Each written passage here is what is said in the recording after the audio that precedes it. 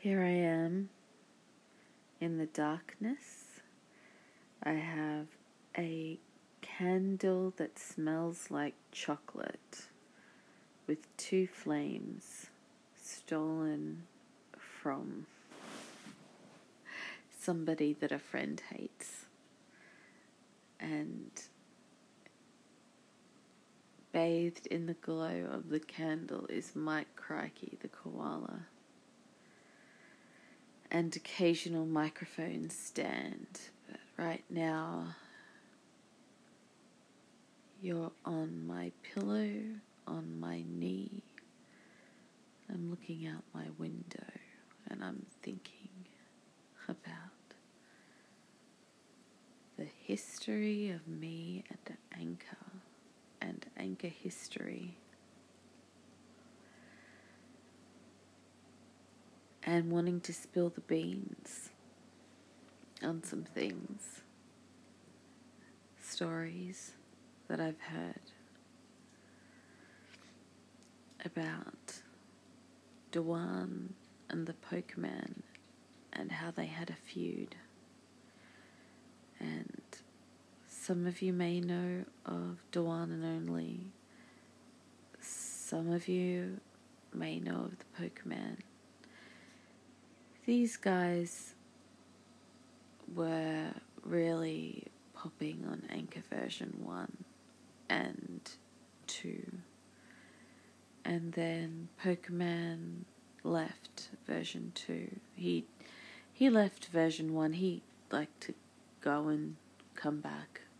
I think it filled him with self-importance. I know the feeling. It's given me the same false sense of self.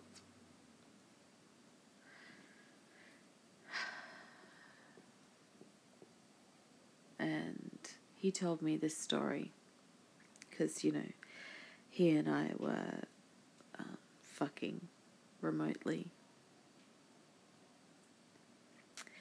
And he told me about how he and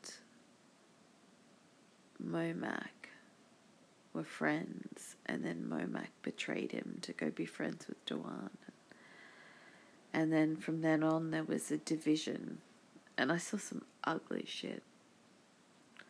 That maybe if I was more of a nihilist, I don't know, maybe I'm not that kind of nihilist that enjoys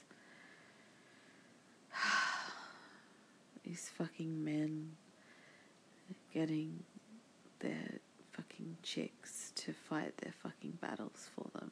It just seems a bit gross and ridiculous to me. But I remember the time that Pokemon was on the phone and he gleefully left me to go and see the fight that was going on between Danger and Skizzer. Gleefully wanting to see what these 2 bitches were fighting about, because it was like he'd helped set it up, and it was and then there was the whole wolf pack, and then Momac like taking the Pokemon's URL, and then Danger coming in and being all like, oh, you can't do that, and oh man, there was some crazy shit. And it seemed so important at the time, but now with perspective I know it's just all shit. None of it matters. Oh God, I wish I had this perspective at the time. So why is this Nyla Lulu speaking? Because she's disgusted with the parts of me that still miss Chico.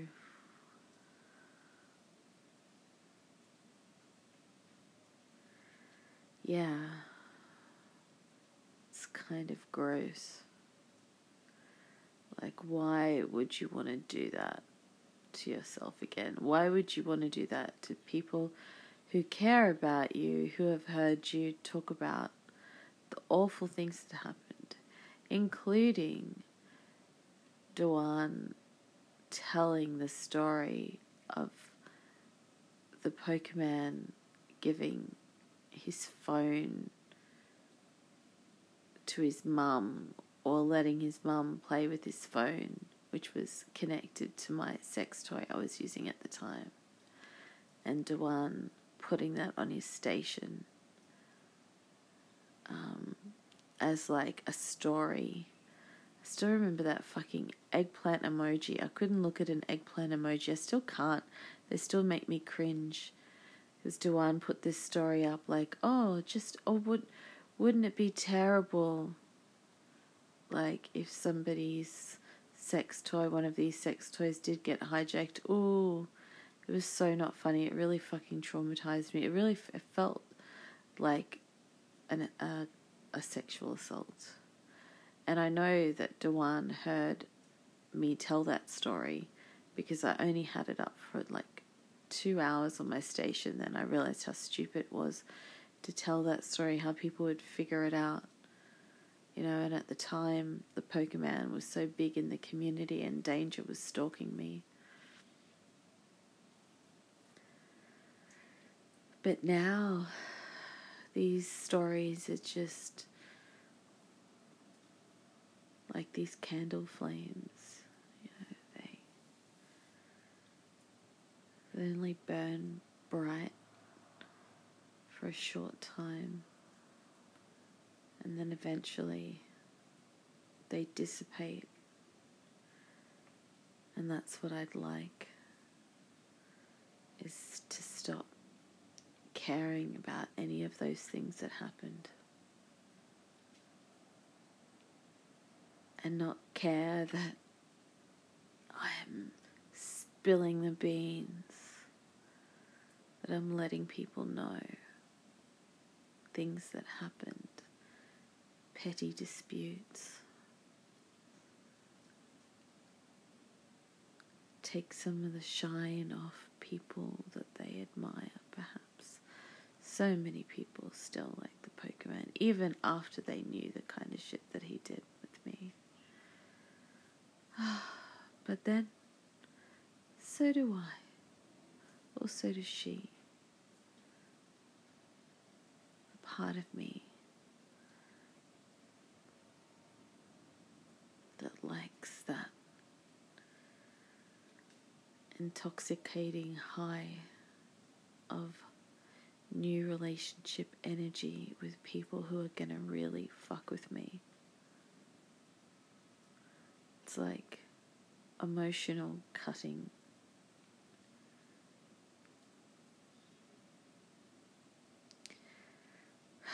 Well, fuck.